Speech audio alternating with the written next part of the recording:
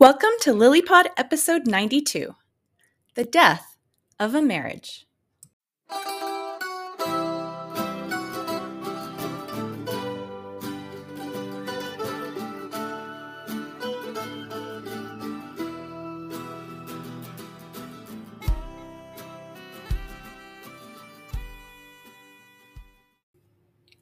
Jeff and Kathy Teichert bringing you another episode of LilyPod, a production of Love in Later Years.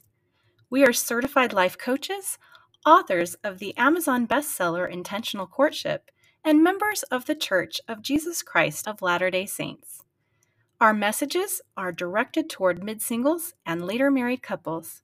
We also welcome all who enjoy personal growth and enriching relationships. Hello, LilyPod listeners, and welcome to another episode of LilyPod. Today, we are talking about the death of a marriage. Now, what does that mean? Just like the death of a physical body, some marriages die quickly and some die slowly. And we want to use that analogy as we go throughout this episode and talk about various things. Well, and in personal experience, your brother died of cancer slowly. Yes. It took years. Right. Your son died from a climbing Instantly, accident. almost. Yeah, not instantly, but within a few But very hours. suddenly. So comparatively, it was very quick, right? Mm-hmm. I mean, we hear of people, they go and they file for divorce, they ask for the 3-month extension to be waived, and it's done. Right. And other people take years of Years separation. negotiating, maybe some reconcile for a while. But yeah, there is a lot of ways for marriages to end quickly, and a lot of ways they can end and very slowly and dragged. And then there's everything in between. I mean, when my sister died, she was in the hospital for a week. So we had some time with her, but she was in a coma. And I mean, that would be a somewhere in between, but to the short side. Right. And yeah, there's just all sorts of time frames that are very variable in this thing we are calling the death of a marriage. Right. And I want to point out that we're using, of course, the death as in physical death as a metaphor for a marriage dying. But I want to point out that literally you experience grief when a relationship ends. And grief kind of like someone dying, because you have become alienated from the person that was the most important to you at some point. That's a very almost violent thing to experience. And you're grieving the loss of dreams. Right. And when Henry died, the dream of having a new daughter-in-law and grandkids that he would bring into this world with her, that was a dream that died. Just like when we have a marriage that has died, there's a loss of a dream and things are different than what we had planned on, hoped for, and anticipated. Right. So when we think about the death of a marriage, there is grief in that, every bit as much as the grief that you experience when somebody dies. You know, just like a physical death, the death of a marriage needs some kind of ritual, like a funeral, where the grief is processed with close friends and family. The absence of that is why we think in many cases the grief of divorce tends to go on and on and on for a lot of people. Right. I remember seeing on a popular TV sitcom when I was a kid, and this is going to date me. I don't know how many of you remember Bewitched, but there was an episode, it seems like, where there were two people that actually had a divorce ceremony when they were getting divorced, and they dressed in black instead of white. And, you know, it was a ceremony severing the marriage. And that actually sounds amazing. I think somebody intervened and actually stopped the divorce from occurring or something, but Don't quote me. That's been like 40 years ago. Like somebody raised their hand and protested. Right. But anyway, the idea that we're trying to convey is that we can benefit from rituals that help us to let go when all hope is gone of reviving the marriage. And we think it's kind of unfortunate that we don't do more of that in our society. And because unlike a physical death, the funeral doesn't have to happen quickly. So sometimes we put it off indefinitely, but we would recommend doing it as soon as possible. If you know a divorce is pending, or that a divorce has happened in your own life, and if you don't feel closure, it's not ever too late to produce your own ritual. But we just suggest doing it as soon as you can if it's something that you feel like still needs to be done. Right. I mean, and the social ritual for divorce in our society is signing papers, and sometimes, not usually, but once in a while, people actually go in and sit in front of the judge while he pronounces them divorced. Oftentimes they don't. They've agreed to everything and they just do it in their lawyers' offices. And signing a few papers is the ritual. And you get a piece of mail like it's just any other old bill. Right. Okay, now your divorce is final. Congratulations. So it's not enough, is it? Yeah, if you look at the ritual we went through when my son recently died, we reserved the church for the funeral, and it was the chapel where he had grown up and gone to primary and young men's and all of that. And we had a program where people talked. A friend of his sang 2 songs. Kathy played her violin. I gave a little tribute along with a couple of his friends and his brother and one of his uncles. So, and we had this really beautiful service to celebrate his life, and had a chance to work through some emotions in doing all of that. And then, we buried his remains up at the cemetery in the town where he grew up. Well, we don't have anything that elaborate in our culture for the end of a marriage, but we believe that honoring a marriage you had, even if was far less than ideal, it still deserves to be honored. It probably consumed years of your life. There probably were some good times. There were hopes and dreams. You can honor the way you showed up that was good and that you would like to show up in future relationship as. You can mourn the loss of the ways in which you wish you would have shown up, that, you don't get to redo with that person, but you could show up differently in the future. I mean, you can also, I think a lot like a funeral for someone who's deceased, there's going to be mixed emotions. There's going to be some sadness. There's going to be some gratitude, and there's going to be some feelings of things that are unresolved.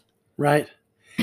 One ritual that I practiced, and it kind of happened almost by accident, but I was going through a lot of my property. A lot of you probably know about the Marie Kondo method of tidying your home, and I had decided to intentionally get rid of a lot of my things.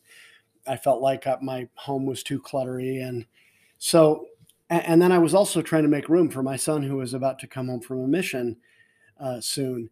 And so I went through a lot of my things, and I got rid of a lot of my stuff. And one of the things I found was a box full of love letters from my former wife.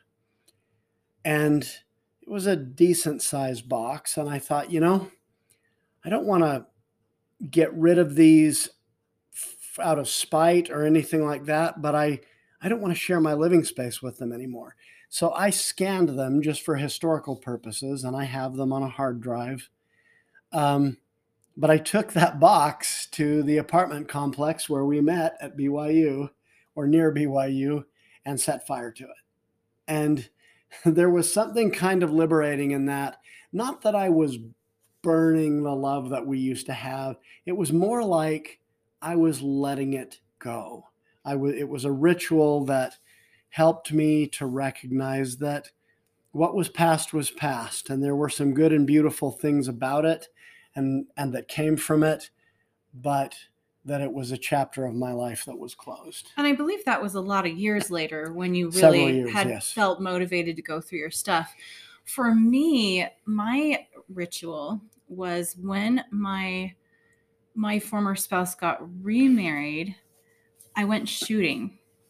And I went and I put all the like Pepsi bottles, like the exotic ones we'd like gathered from all of our travels and stuff. And I was like, I don't really want to look at these anymore. So and I did this across from the Bountiful Temple where we had been sealed, oh gosh, I don't know, 15, 16 years earlier. Right. And so I shot at these bottles and I watched them explode, and it was therapeutic to see that we were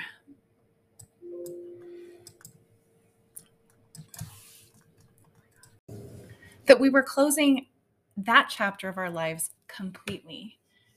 And the therapeutic part was I let go of something significant to us in a grand fashion and some symbolism of our marriage being really, truly over. Right. Now, I mean, I know both of these rituals that we just discussed could sound a little violent, and we don't mean it like that. But sometimes you can be really angry going through a divorce. You may feel hatred for your former spouse.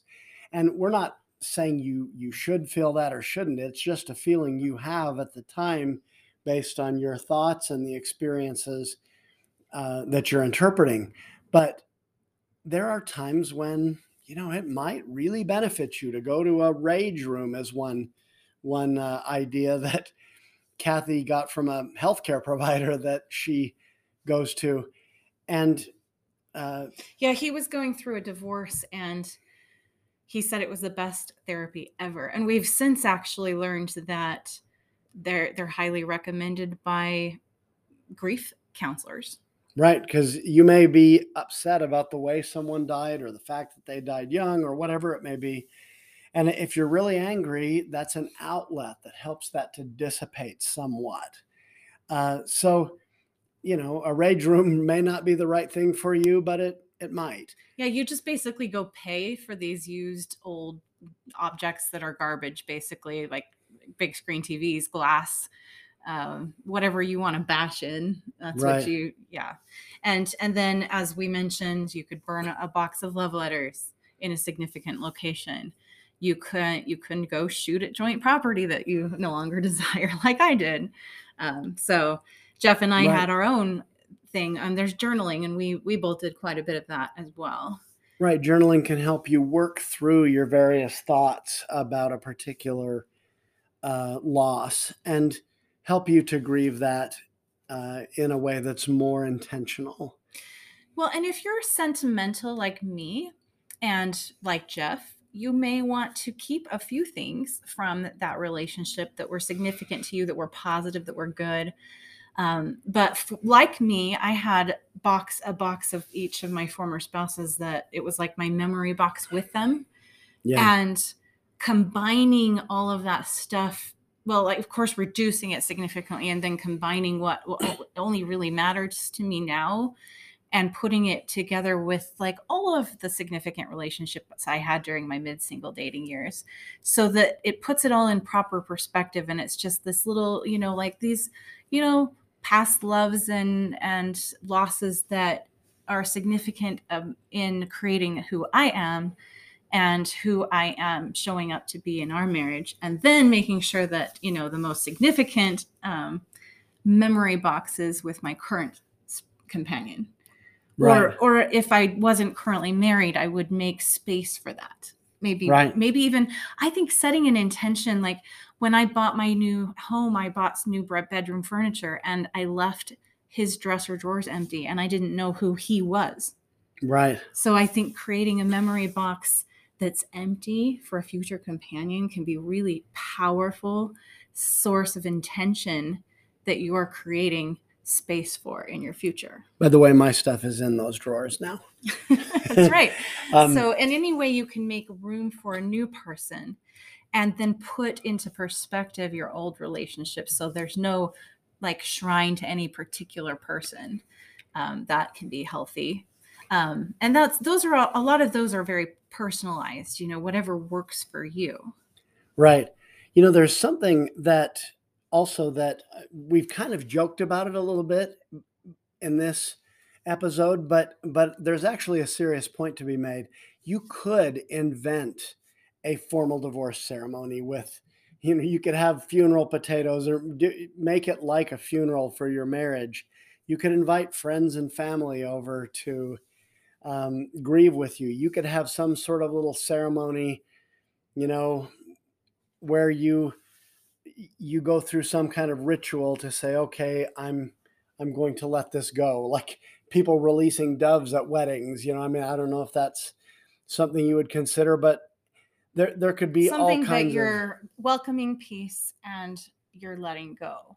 And I personally think funeral potatoes and ham reminds me of that comfort food that the Relief Society shows up with when anyone dies and is having a funeral. And I know it's not always that way, but it's been that way for a lot of funerals I've went to. And so I think something like that could signify that, what, I'm going to treat this loss in my life as just as important to grieve and to be supported in as any other significant loss. Right. So you could have, like we've just been talking about, a formal divorce ceremony of some kind. You could have people over for dinner. You could say, tonight we're going to talk a lot about my marriage and what was good about it, and maybe my reasons for divorce. But we're gonna go through some of that, because the idea is working through a lot of the feelings you have in the way that you would at a funeral for someone who has died. And it can signify that you're passing into a new phase of life and that you're welcoming the abundant blessings that are in store for you. And we really truly believe that whenever we have a loss, we've got blessings in store that are compensatory. Right. So we've talked about ideas for divorce rituals. We'd also like to counsel that if you're the one who's experienced the death of a marriage, to not be bashful about sharing that fact. It doesn't need to be shameful. It can simply be a fact of your life. We know this is easier said than done, but it is the goal.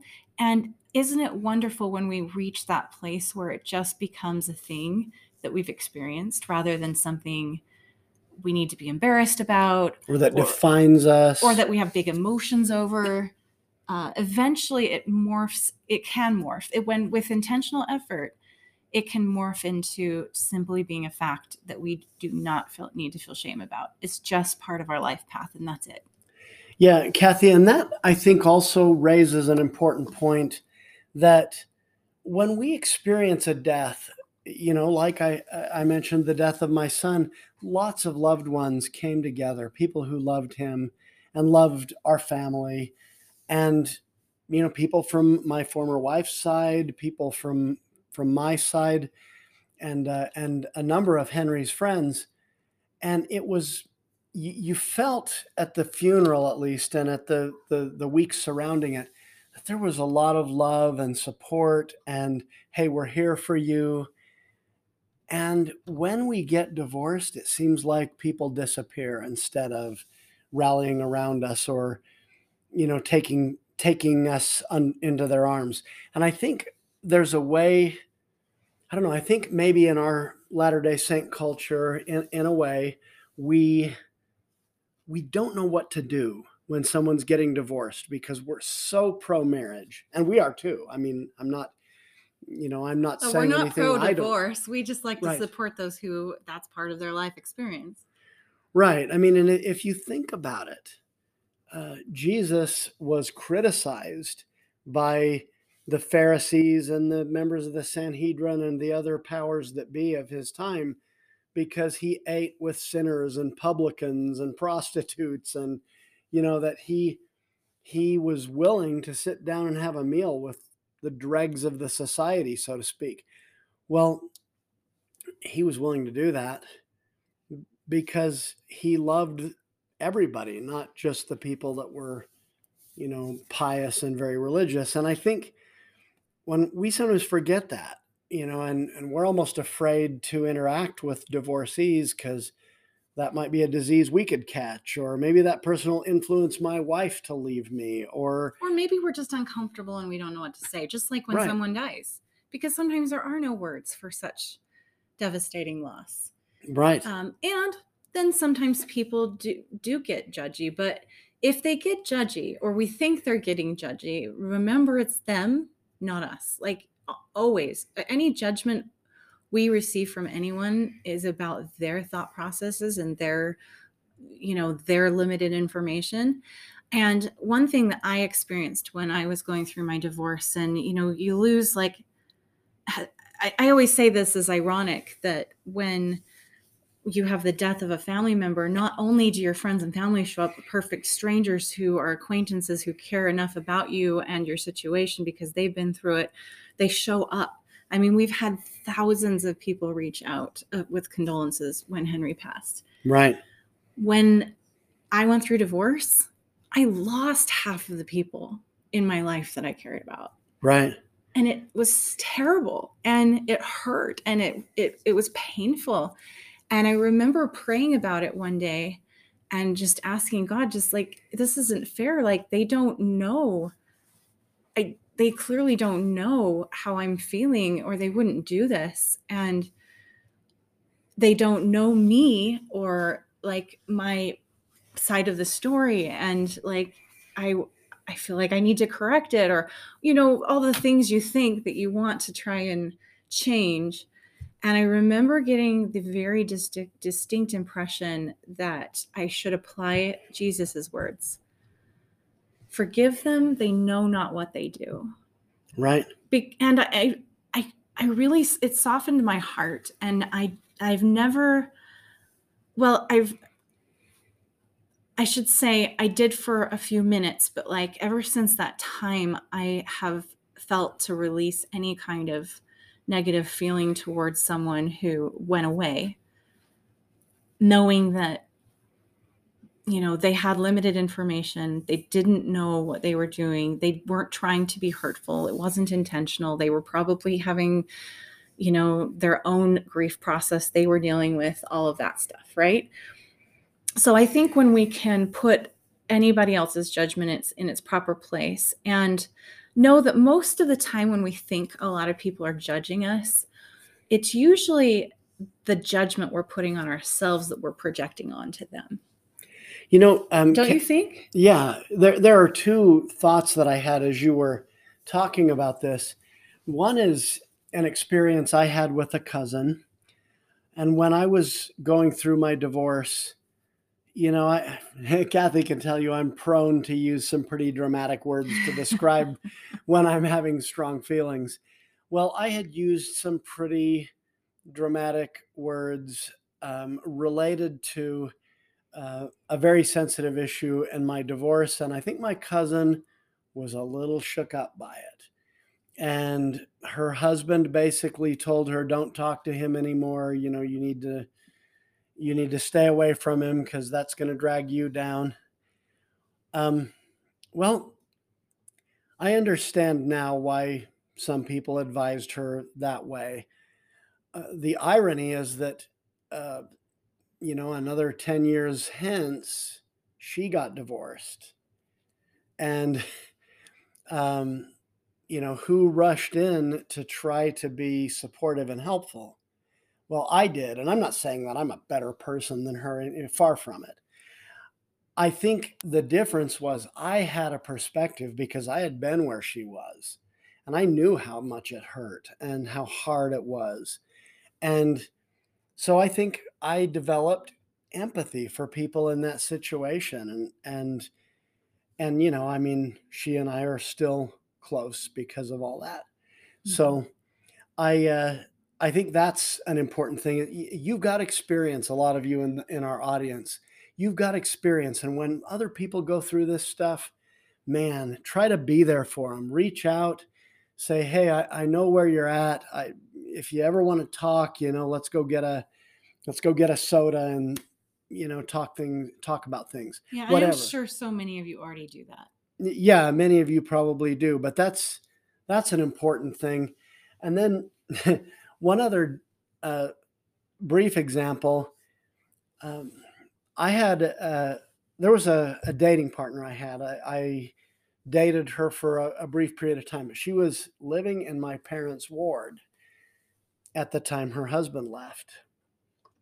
And when my dad found out that I was dating her, he said, "Oh, I think I kind of stepped in it with her." And I said, "Yeah, how's that?" And well, I asked where the husband was, and she said he's gone. And my dad thought maybe he was gone on a trip or something, because he hadn't been gone very long. And he said something like that. "Oh, is he gone on a trip?" And she said, "Nope, he's just gone." And then it kind of dawned on him, "Oh, he's gone. He's left." Well, as it turns out, I actually raised that with the girl I was dating, and she said, "No, I didn't think twice about it. It didn't really bother me." Sometimes you're hurting so much, like it's like the least of your concerns, right? Right. And I think sometimes, like you said, Kathy, we don't know what to say. And sometimes we don't even know until we've kind of stepped in it, so to speak. And I think people understand that, even people in pain. And most would like to be helpful and comforting if they knew what to do.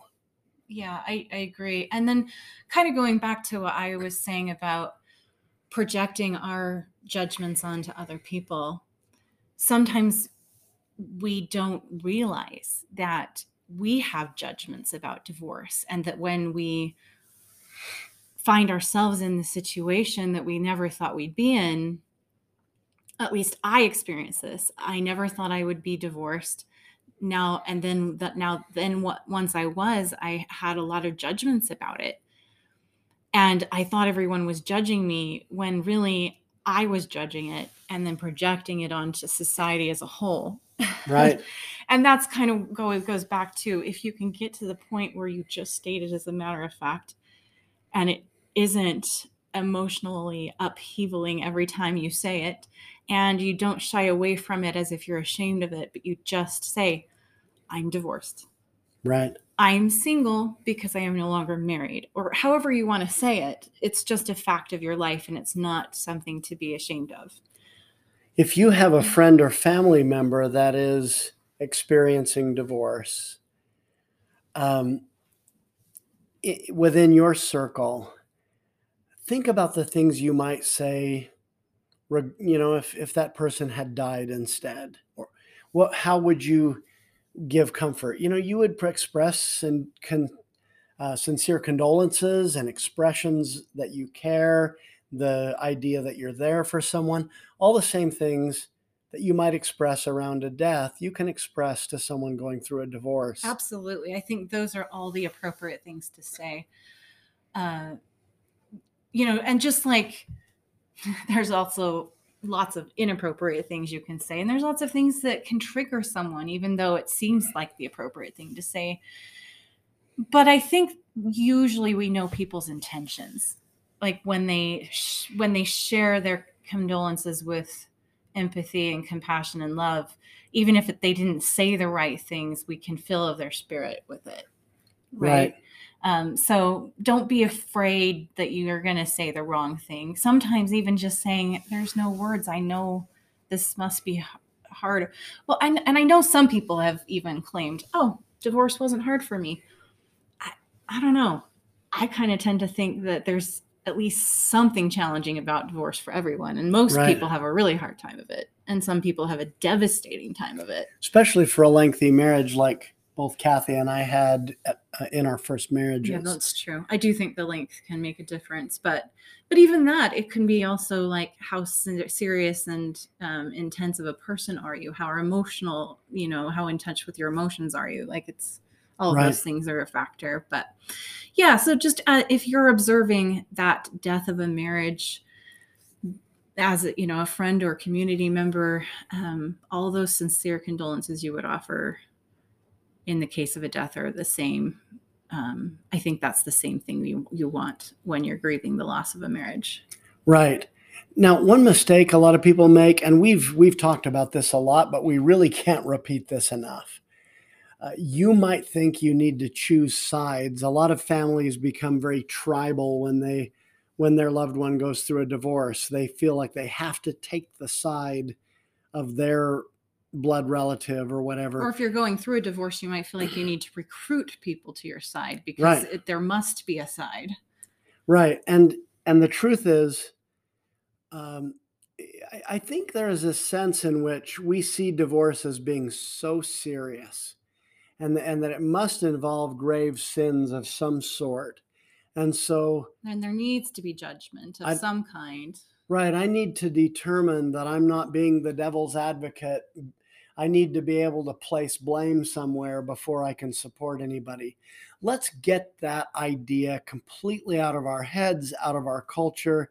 Look, like I said, Jesus, he sat down and had meals with tax collectors and sinners and, the lower element in society, so to speak, not because he wanted to be like them or condone anything wrong that any of them had done.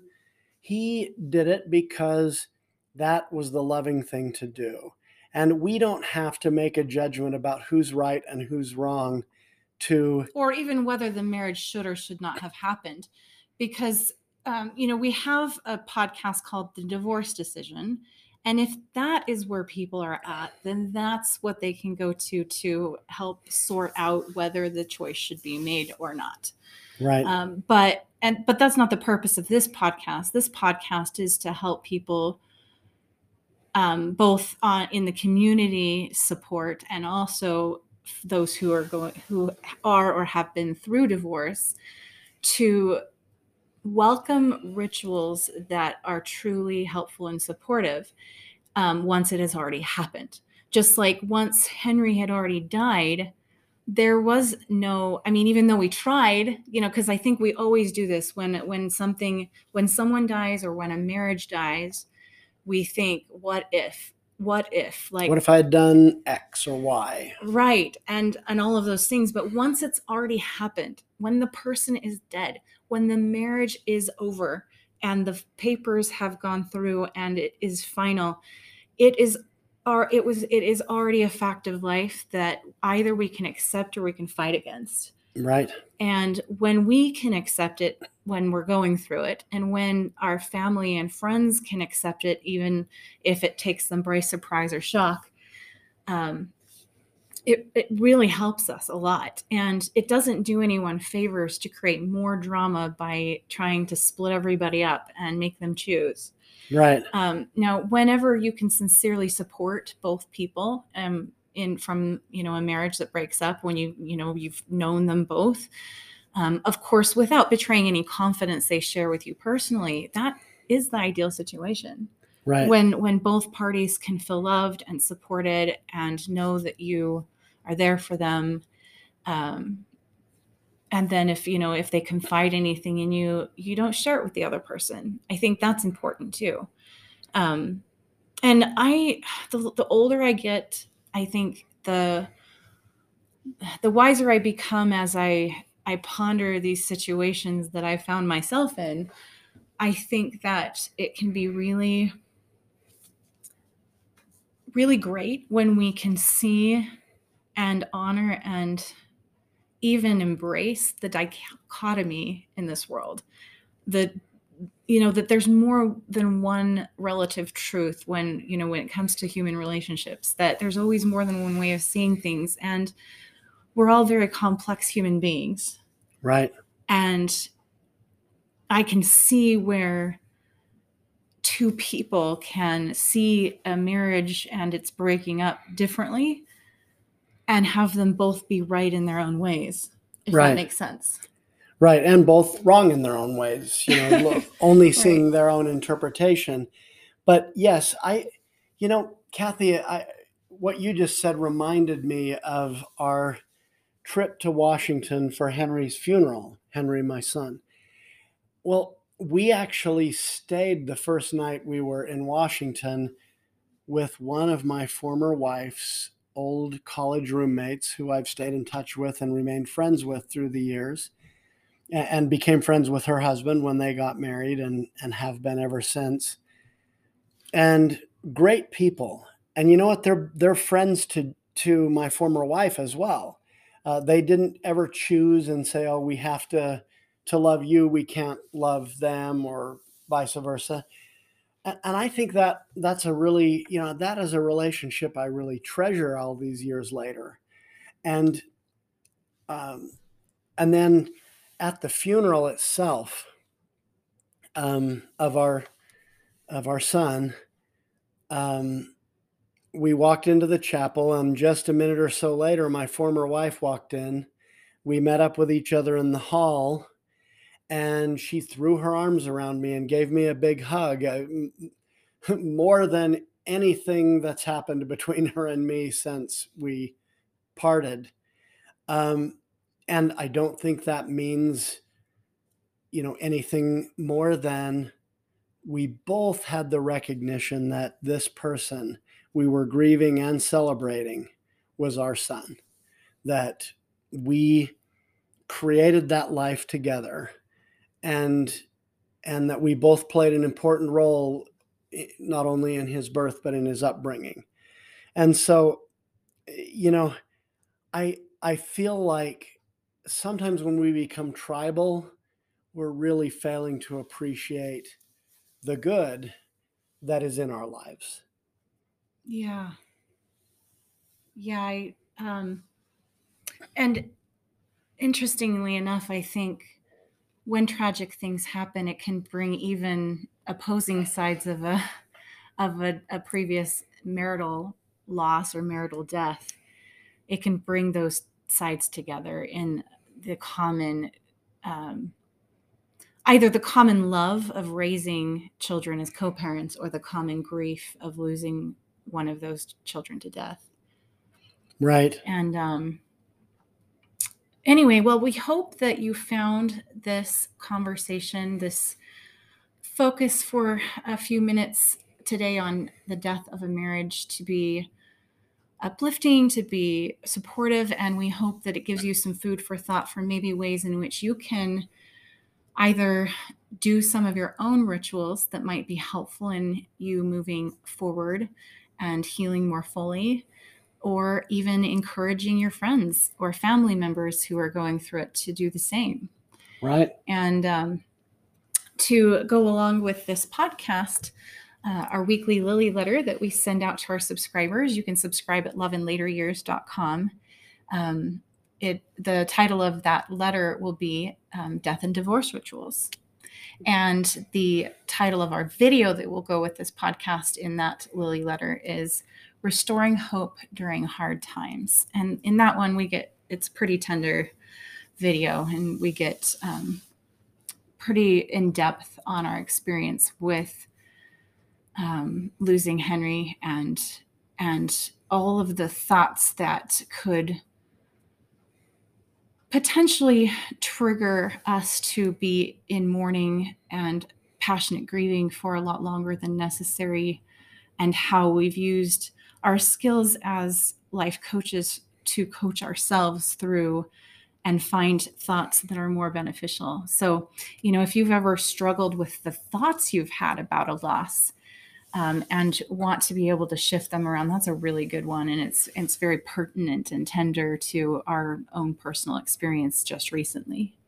Yeah, we really think that it's important to take time not only to grieve the loss of a marriage, as we said, it's just as powerful as a death, and more so in many cases, because at one time that person was the most important person in your life. And so there's that. And we also think it's important to maybe create some rituals to help you mentally focus and let go and move forward. Move forward. Yeah. And so, as silly as it may seem, maybe you burn a box of love letters. Maybe you have a little dinner with people you're close to and talk through why this happened, and go through some little ceremony to say, okay, after this, I'm letting go. And it doesn't mean you're going to magically stop being upset or whatever, but I think it does a lot. It goes a long way. The funeral isn't all the healing for a person that's died, but it goes a long way to help with the grieving process. Absolutely. So thanks for listening and diving into this subject with us today. Again, if you want more on being able to shift thoughts during hard times and difficult losses, you can catch Restoring Hope During Hard Times on LilyTube. And remember, any time is a great time for more love in your life. Thanks so much for listening to LilyPod.